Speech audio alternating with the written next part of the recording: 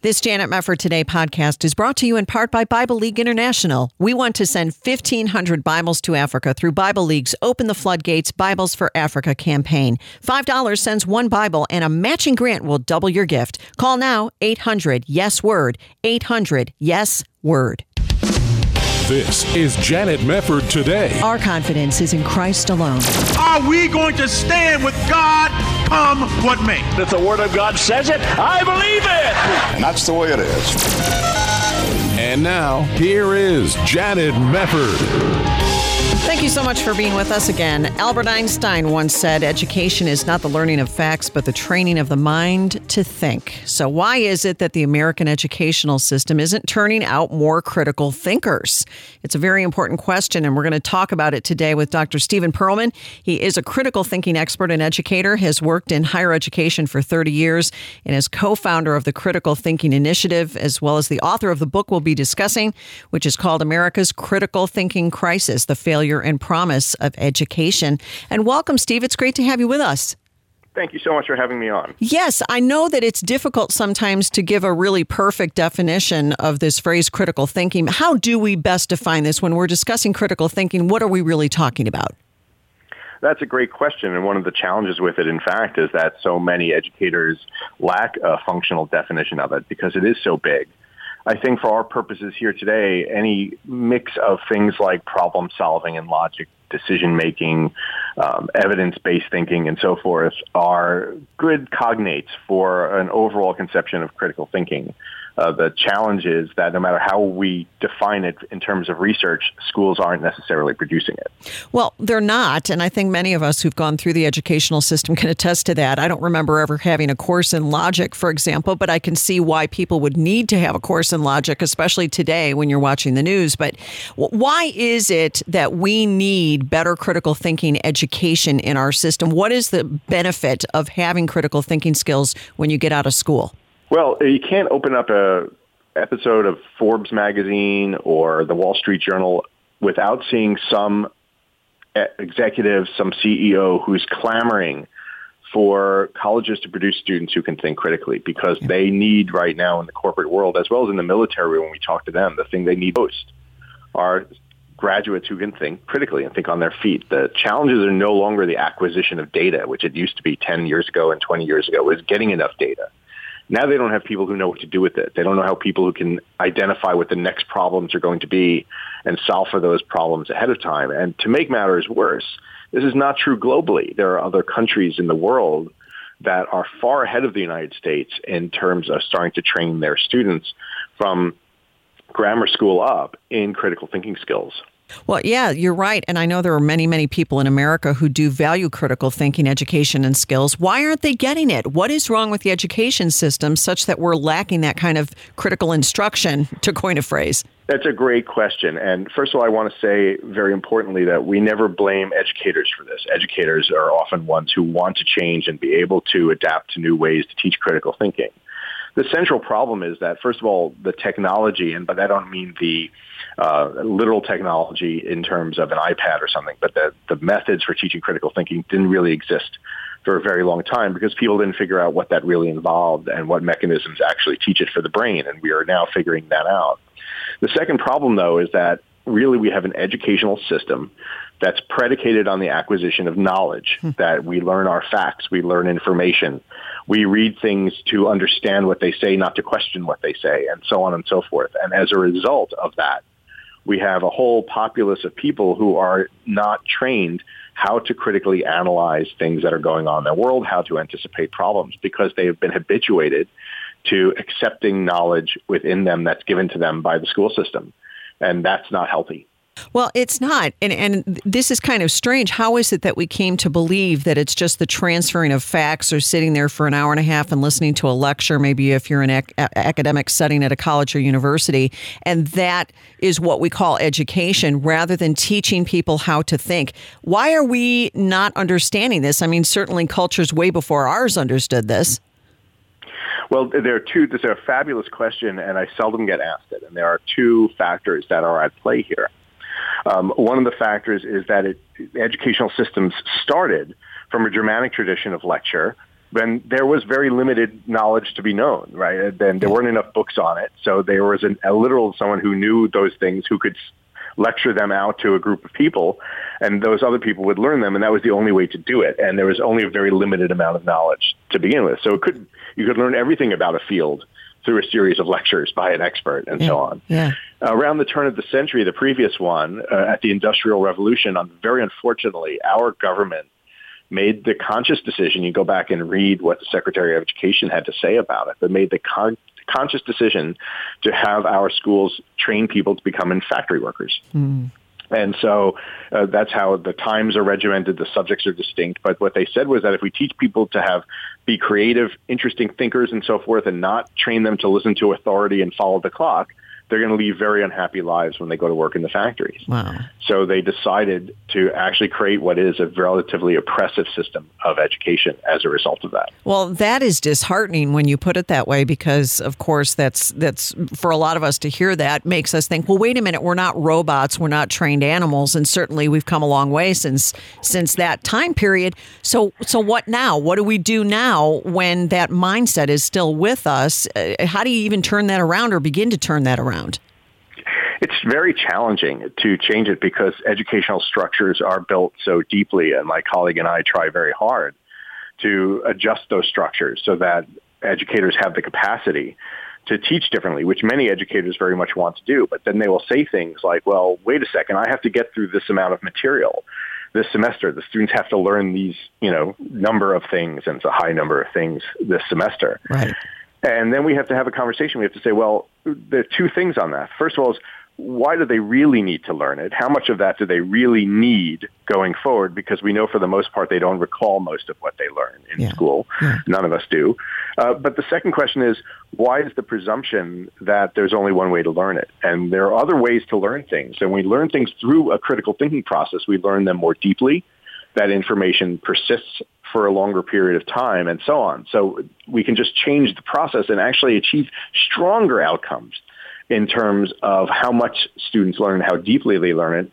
It's just that people don't perceive it that way. They think that there's a battle between either teaching them knowledge or teaching them thinking. Yeah, you're right about that. So, what immediately comes to my mind is the Socratic method. And people will go back to that where you ask a question and the student is actually thinking through it by having to answer the questions. And I've seen that employed here and there when I think back on my own education.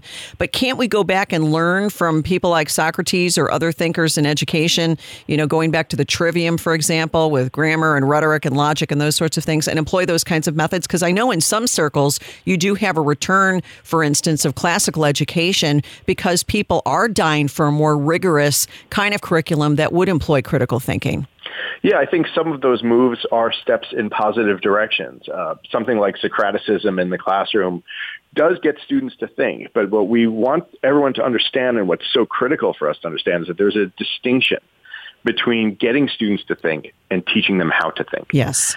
And that's where we do our work, is that we don't just encourage faculty to get students thinking, which they might have done already in terms of presenting an interesting idea or having a discussion or what have you in class. It's actually teaching a process for how to think through any problem and we teach faculty how to assess it. So now we're not assessing them based on how much they know. We're assessing them on how well they are thinking through something. Well, that's good. And would you have different parameters, for example, when you're talking about younger students versus university students? Clearly, they're not on the same level. But when you're talking about teaching a student how to think, is that as important in your mind? And should it be as rigorous when you are young as when you are older and about to get out of college? It absolutely should be as rigorous. I mean, I think that what we will find is that the complexity of the task or the situation obviously changes when we're younger versus when we're older. We're not going to be able to have, very young kids reading Plato or Shakespeare or, dealing with a complex business problem, of course. But what my colleague and I discovered ultimately is that the thinking mechanism is the same, no matter what age we are. We have a neurobiological method for thinking in our brains that works and that we apply to every situation that we're in. And we have to become aware of what that is, and then we have to train it and refine it in order to improve it, much like we might have a natural ability to run. But if we're going to become an athletic runner, if we're going to be on a miler or a sprinter, we got to train that if we're going to be competitive. Absolutely. The same thing happens with respect to our thinking process. We all have a natural method for how to go and do it. We just aren't necessarily aware of what it is, and we don't know how to train it. Well, I'll tell you what, let's pick it up on the other side. Dr. Stephen Pearlman with us. America's Critical Thinking Crisis is his book. We'll come right back on Janet Mefford Today.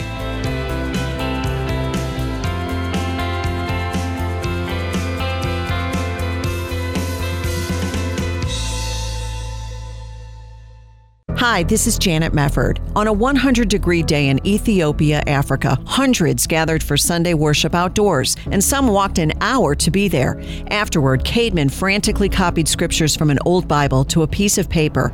Then his face turned sad as he closed the Bible and handed it back to his owner, one of only a few in that church to have a Bible. You see, Caedmon loves the Lord, leads his family, and is faithful at Sunday worship, but he's never read a single verse in his own Bible because he doesn't own one. Whoever comes our way and is able to give us a Bible, it will be a great blessing. We're partnering with Bible League International to send Bibles to 1,500 new believers in Africa. $5 sends one Bible, $50 sends 10, and every gift given right now will be doubled. Call 800-YES-WORD, 800-YES-WORD, or there's a banner to click at janetmefford.com. Call now, 800-YES-WORD. Hi, this is Janet Mefford. If you're in need of a new healthcare program but you missed the open enrollment deadline in December, it's not too late. A special enrollment period is taking place now through May 15th. During this time, you can enroll in the healthcare program of your choice without the need for a qualifying event. This means you can now enroll in a healthcare sharing program from Liberty Health Share with memberships for individuals, couples, and families. You can find a variety of options to best suit your medical needs. Plus, you really can choose the doctor and hospital of your choice. Best of all, membership options start for as low as $199 a month. More than 200,000 Americans trust Liberty Health Share for their healthcare needs. What are you waiting for? Discover more about the power of sharing at libertyhealthshare.org/JMT today. For more information, call 855-585-4237, 855-585-4237, or libertyhealthshare.org/JMT, libertyhealthshare.org/JMT. You're listening to Janet Mefford Today. And now, here's Janet. We certainly need more critical thinking in this society. Boy, do we ever. Joining me is Dr. Stephen Pearlman. He is co-founder of the Critical Thinking Initiative and author of America's Critical Thinking Crisis, The Failure and Promise of Education. And Steve, we were talking right before we went to the break about the fact that now we have these methods that didn't exist for a long time pertaining to critical thinking and teaching people how to do the critical thinking skills that they're going to need in life. What have you learned, and what are the statistics and the research? What does it all say about critical thinking and how to impart it? Well, the statistics with respect to the outcomes are horrible. We can't find any studies that show that college students possess anything more than about a third of them possess some critical thinking skills, and that's the most favorable study that we can find. Some larger studies show that as few as 5% of college students graduate with critical thinking skills. Wow. And yeah, it's very horrifying. And some studies even show that critical thinking skills diminish over the course of college instead of improve, which is the most terrifying idea of all. It is. So in terms of how to teach it, really what it requires is a shift to some different teaching methodologies that really involve using problems as the incubus for the learning experience from the start, and assessing students not on what answer they come to exactly in that, because most of these problems that we would confront students with don't have a direct answer. So we might say, well, how do we solve racism? Well, there's no one simple answer to how to solve racism, and it's not about just how much facts you know about racism. Right. It is about, however, learning to assess them on a thinking process, on how well they present an idea, on the complexity of that idea, on the logic of that idea, and so forth. Sure. And therefore, we have a way to standardize that in a sense, and we have a way to assess what's naturally occurring in their brain as well as for them to improve that process. So moving to different teaching methods that can occur in the same settings that we have, nevertheless also improve critical thinking skills. Well, now this gets back to something that you address, which I think is very important when you talk about what our definition of education is. And you discuss, for example, how education suppresses critical thinking. There are so many things going on in different schools nowadays. You think of in the younger grades, teach to the test, and that doesn't really encourage critical thinking, or the lecture system in college. But education itself, can you speak to that issue of what education ought to be in general, that we need to wrap our heads around what we're doing here in the first place? Education has to be a matter of moving away from information and moving towards complexity, problems, fuzziness, grayness in the world, and contending with that.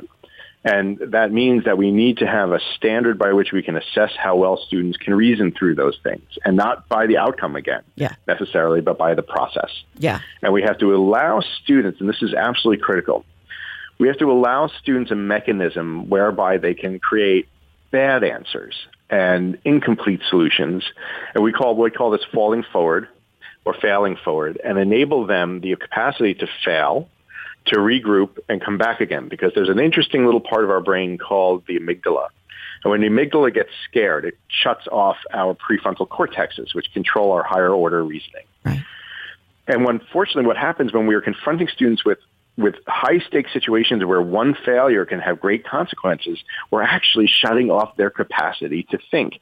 It's not just that they don't want to. It's that we're actually literally cutting off their brain's capacity to do it, because they go into sort of a fight or flight mode. We need to relieve that pressure from our students, and we need to give them the opportunity to say, look, you're going to confront you with this issue.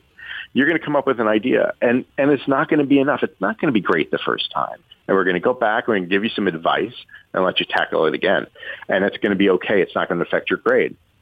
And that is one of the key things that we need to do to start to allow the brain of the student to function in the academic environment. Yeah.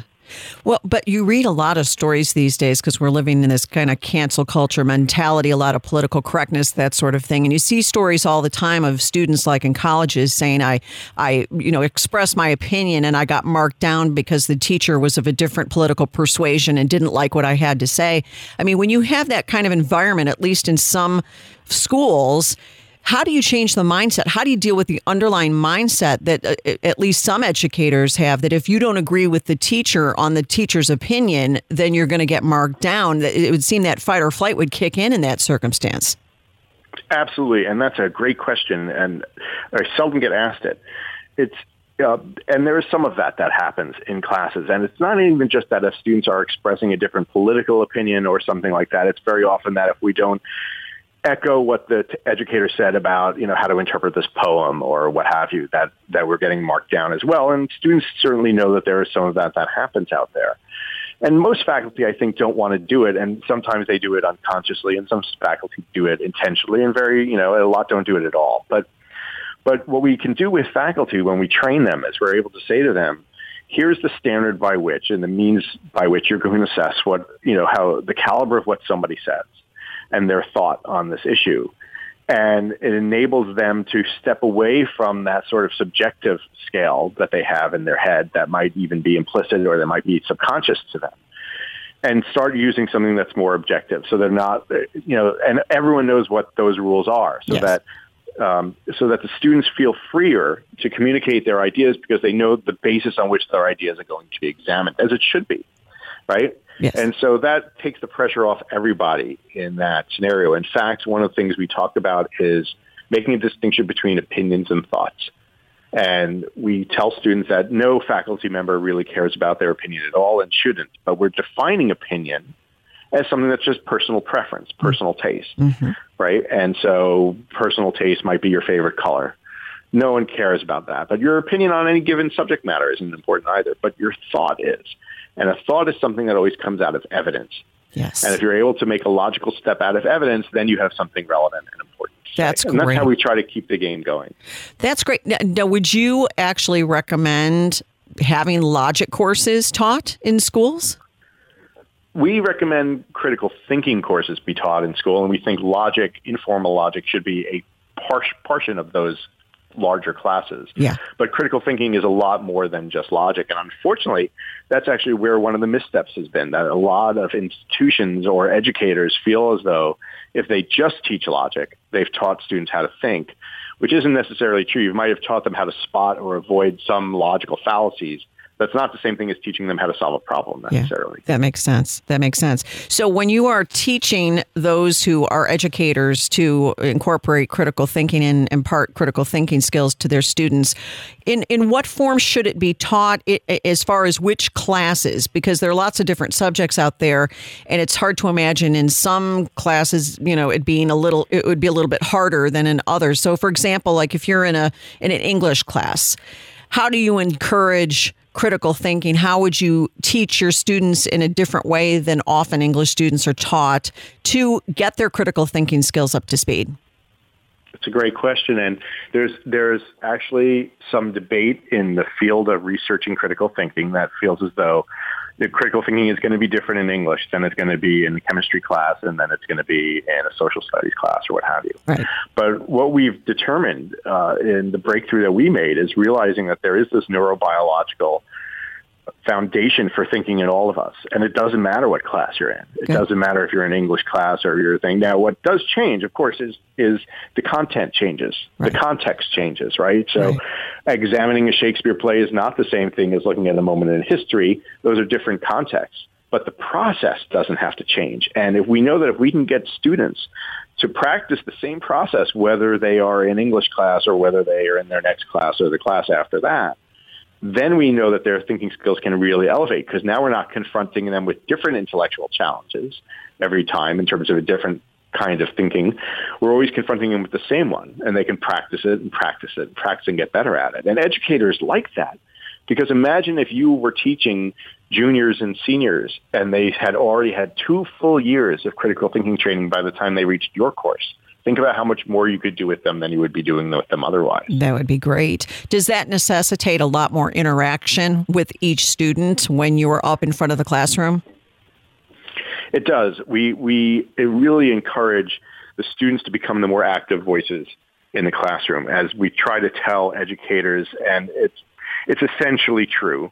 There are some exceptions to this and so forth, but the more they're talking, the less the students are thinking.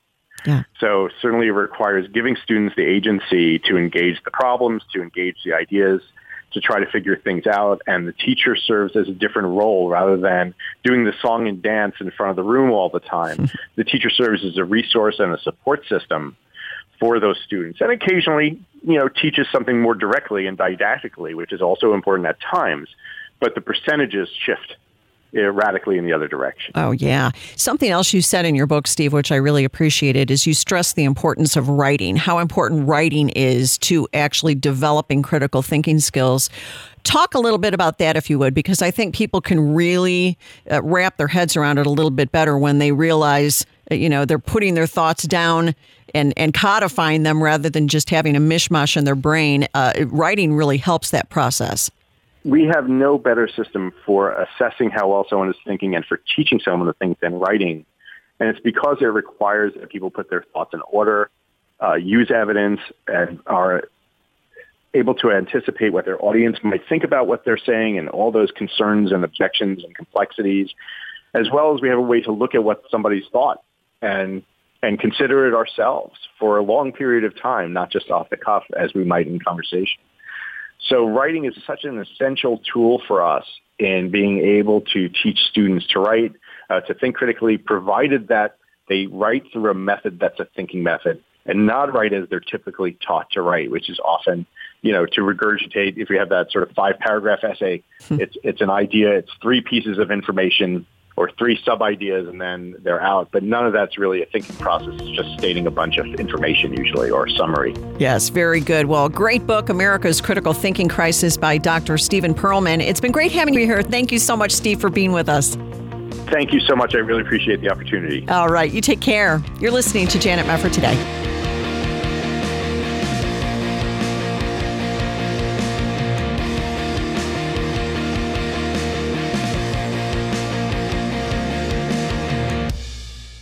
This Janet Mefford Today podcast is brought to you in part by Bible League International. We want to send 1,500 Bibles to Africa through Bible League's Open the Floodgates Bibles for Africa campaign. $5 sends one Bible and a matching grant will double your gift. Call now, 800-YES-WORD, 800-YES-WORD. This is Janet Mefford Today. And now, here's your host, Janet Mefford. Well, it was wonderful over this past weekend to be with the great folks over at Answers in Genesis at the Women's Conference, where I was privileged to be able to speak and talk about biblical discernment, combating the father of lies. And to all of you who were able to come, we just so enjoyed the weekend of fellowship and being encouraged. You know, it's kind of funny because when people come to a conference, generally you think you're the only one who's going to be edified. But in fact, I always find every conference I go to as a speaker, I get so fed, not just by, having fellowship with the other speakers and being able to interact with them and be able to pray with them and encourage one another, but also by talking to the attendees. So it was just a wonderful time, and we're kind of playing catch up a little bit on some of the news just because I've been out of pocket for a few days. But I just want to, again, thank the great people at Answers in Genesis for a wonderful weekend. That Ark is something else. I'll tell you, that Ark encounter is really something else. Wonderful time. But I want to catch up on one particular story, actually a couple of stories, but I'm going to get into as much as I can during this time that we have here. And I want to talk a little bit about this gunman, this Robert Aaron Long, 21-year-old from Georgia, who is now charged with 8 counts of murder. And you'll recall that he was the one who went to these Asian spas. And as it turns out, he was a member of Crabapple First Baptist Church in Milton, Georgia. According to the Washington Post, that church has now excommunicated him. They say that he is no longer considered a regenerate believer in Jesus Christ. Certainly understandable why they would say that. And they voted to remove him from the church's membership following an hour-long service dedicated to the 8 people he is charged with killing at 3 Atlanta area spas last week. Now, our hearts are filled with so many emotions, with grief, anger, sadness, emptiness, confusion. This was from the associate pastor, Luke Folsom, in a prayer before a crowd of about 100, and, other appropriate remarks. What really bugs me about this story is the murders, first and foremost. Clearly, this was just unconscionable what this person did.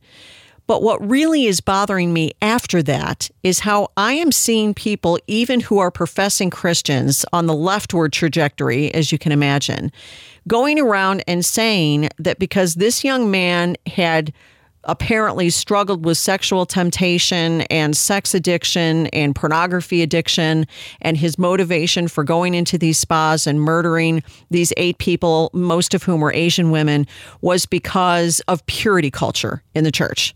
That somehow purity culture in the church, the teachings of the church, not just his church, but evangelicalism in general, trying to say that you should flee sexual temptation, that somehow that was what sent him over the edge. And I just utterly reject that. It makes me really mad, actually, madder than I thought I would be, because I'm kind of used to the leftists and evangelicalism doing everything that they possibly can at every turn to try and slam conservatives or anything related to conservative biblical theology. They never miss a moment or an opportunity to go off on conservatives. Somehow it is the fault of conservative Christian churches for teaching that you should be pure until you're married and that you should flee youthful lusts and that you shouldn't fornicate and you shouldn't commit adultery and you should stay away from pornography. I'd like to ask some of these people who are complaining about this, exactly how would you have solved it in your church? Should we just not talk about those things in the church? Because that didn't really work very well either, did it? And there are just a lot of bitter people, unfortunately. There are some people who had bad experiences in their churches, or they're mad at their men, maybe mad at a father or mad at an ex-boyfriend or mad at an ex-husband, and some man did them wrong. And so it makes me a little crazy. It makes me a little crazy because I really don't understand what it is they expect churches to do. You're really in trouble either way, aren't you? Because I'm imagining for myself, if this church had not done enough to talk about the evils of lusts and sexual immorality, then would these same people have turned around and said, you call yourselves Christians and you didn't do anything to try to correct his thinking and blah, blah, blah, blah, blah. Look, here's how it goes in churches today. Churches are very much, in too many instances, a come and go scenario where you don't necessarily know everybody that well. And you can only know somebody to the extent that they're involved in the church and you are interacting with them on a regular basis such that you can get a grip on what kind of mindset they have. Anybody can go forward in a Baptist church, receive Christ, and be baptized. Anybody can say, yes, I'm transferring my letter from another Baptist church, or whatever it is. And most churches will just take you at your word, and some churches will have an examination by the pastor or maybe some of the elders or church leadership. Let's make sure he's really a Christian or she's really a Christian. But it's not a perfect system, folks. It's not a perfect system. And for those who just immediately jump to it was the church's fault, oh, yes, we do believe it was really the gunman's fault, but it's just in some way the church's fault, I think are off the rails. I think they're off the rails. I'm looking at this one article here. This is from a Notre Dame professor, because who understands this scenario better than a Notre Dame professor? His name is Michael Rhee, and the fact that he's writing over at Salon tells you a lot about him, because Salon is about as far left as you can get. Listen to this headline: Evangelical Theology, the Poison of White Male Supremacy and the Georgia Spa Killings. Right. Conservative American evangelicalism, he says, is steeped in the male supremacist ideology of complementarianism, a worldview that, among other things, asserts male privilege, valorizes male aggression, and identifies males as the ones most fit for leadership and authoritative teaching. That this represents a corruption of Christian ideals, and that many of its recent excesses are a faithful reflection of what one might call the evangelical cult of masculinity, has been amply documented in this book and that book and the other book, and some of the ways in which these same ideals of masculinity are deeply intertwined with white supremacist ideology are documented. Traditional Christianity neither preaches nor condones acts like those perpetuated by the Robert Longs of this world, nor for that matter does conservative American evangelicalism, but, there's always a but, it is both historically and philosophically naive to ignore the conceptual links between the white male supremacist ideologies that have long permeated the evangelical tradition and a wide range of atrocities committed against women and people of color. Actually, I utterly reject it, because what I see is we have a double standard in the leftist world, where when you talk about the slaughter, let's say, in a gay nightclub in Florida a few years back under President Obama, back when we had more terrorist attacks, we were not supposed to talk about Islam, because we didn't want to paint Islam as somehow being anti-gay. That would ruin the leftist narrative, because only Christians are anti-gay. And it was somehow Christians' fault. There were people at the time who were blaming that on Christians too, even though the Christians had nothing to do with the gay nightclub slaughter. But still, there were people trying to link that slaughter, that mass murder, to Christianity. There is nothing, these people are shameless. There is nothing that they will do that surprises me. Here's another one. This is from Religion News Service. For all your leftist evangelical bashing, go to Religion News Service. How pleading sexual addiction protects evangelical men. Given Long's exposure to Christian porn addiction recovery rhetoric, it likely contributed to his claim that his out-of-control sex addiction fueled his atrocious violence. We're just making it up at this point.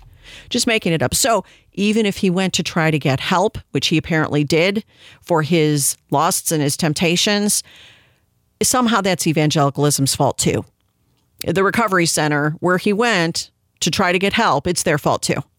You can't win with these people. And even Rachel Den Hollander, who came to everybody's attention because her testimony led to the conviction of that serial abuser, Larry Nassar, the gymnastics doctor, she spoke out about the objectification of women in evangelical spaces. And she tweeted out, as they point out over at Religion News Service again, that the suspect in the killing of the 8 people, a white Southern Baptist male, she said, blaming women for men's temptations, she said, is a tried and true evangelical posture. And she tweeted, this is happening in your pulpits, in your seminaries, in your counseling programs. It is in your marriage books, your books on womanhood and manhood. It is in your counseling sessions.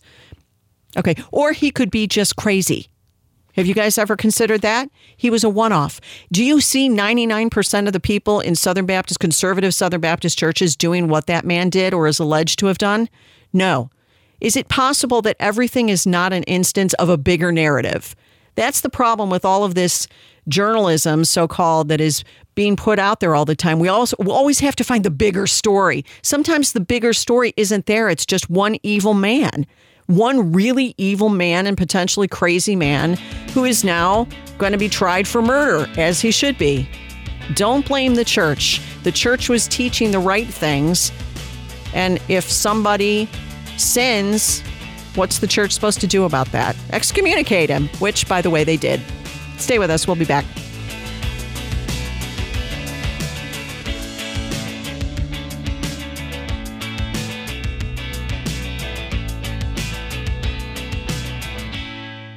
Hi, this is Janet Mefford for Preborn. Women in crisis pregnancies today are often under tremendous pressure to abort. But he was like, you're not ready for another baby. And at that moment, I felt that I'm not going to be able to be a mom to this baby.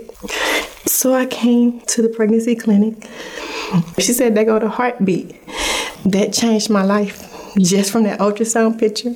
These are the voices that a young mom in crisis hears. She wants to make the right choice, but society and those around her are telling her that a preborn baby is not a life. This is where the Ministry of Preborn steps in. Preborn is the largest provider of free ultrasounds in the country, shining a light into a mother's womb and introducing her to the beautiful life growing inside her. I'm going to keep my baby, and I'm going to be a great mom. Join Preborn in helping young moms in crisis. For $140, you can sponsor 5 ultrasounds.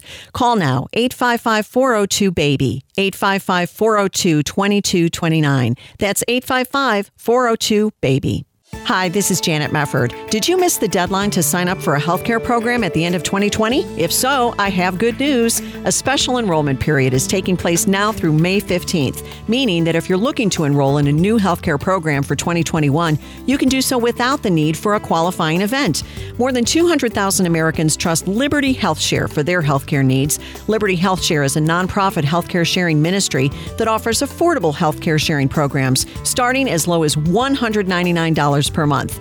Liberty HealthShare gives you the ability to choose any doctor or hospital across the nation. Memberships are for individuals, couples, and families, offering a variety of options to best suit your medical needs. Discover more about the power of sharing at libertyhealthshare.org/JMT today. For more information, call 855-585-4237, 855-585-4237, or libertyhealthshare.org/JMT. You're listening to Janet Mefford today. And now, here's Janet. We were talking a little bit about this Robert Aaron Long, who has been charged in 8 murders in Georgia.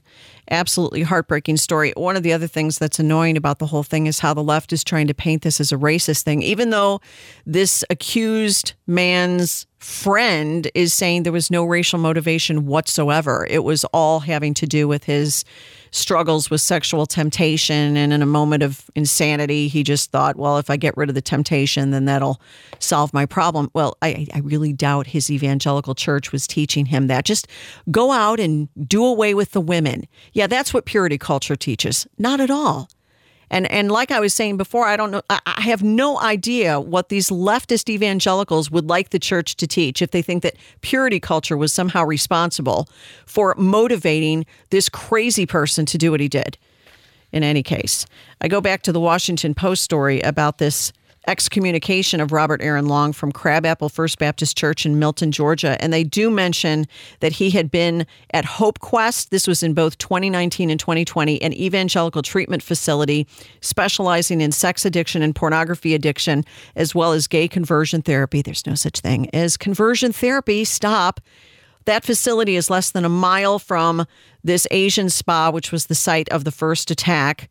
And they bring in all this stuff. Experts this week have said the mentality, Bayless described this as one of the people in the article, is common with an evangelical purity culture, which teaches that sexual desire outside of marriage is sinful, and those who fail to control their lust are sometimes considered sex addicts. Okay, let me just point out for a minute, sex addicts are nowhere in the Bible. I'm not saying that there aren't people in the church who will use that psychological term, sex addict. I myself would be less inclined to use something like that and just call it what it is, which is sin. Everybody struggles with sin.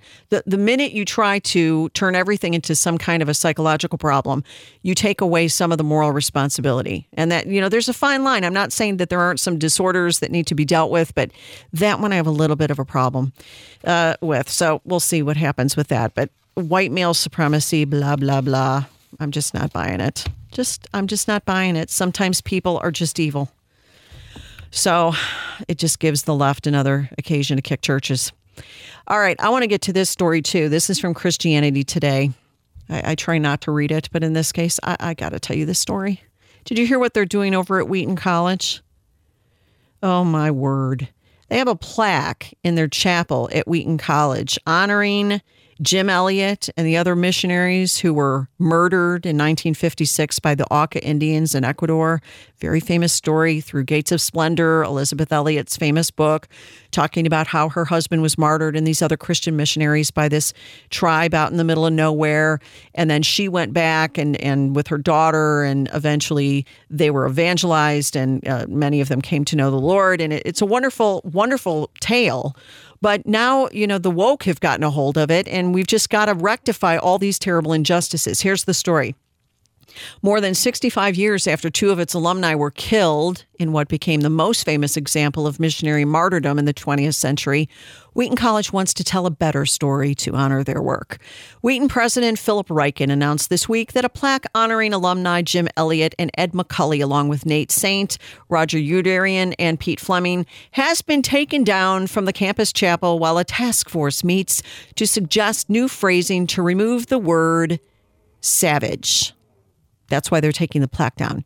Elliot and McCully graduated in 1949. They were killed after making peaceful contact with this indigenous group in Ecuador, and then their classmates donated the plaque after that. In describing the tribe, then called Aucas, which means savage in the lowland language, the plaque reads, "For generations, all strangers were killed by these savage Indians." That's what's offensive. Contemporary accounts of the mission now refer to the tribe by the name they call themselves, Wairani.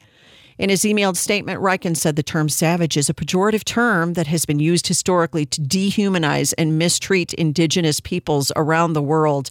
Any descriptions on our campus of people or people groups should reflect the full dignity of human beings made in the image of God. You're taking down the plaque to Jim Elliot because the word savage is in it?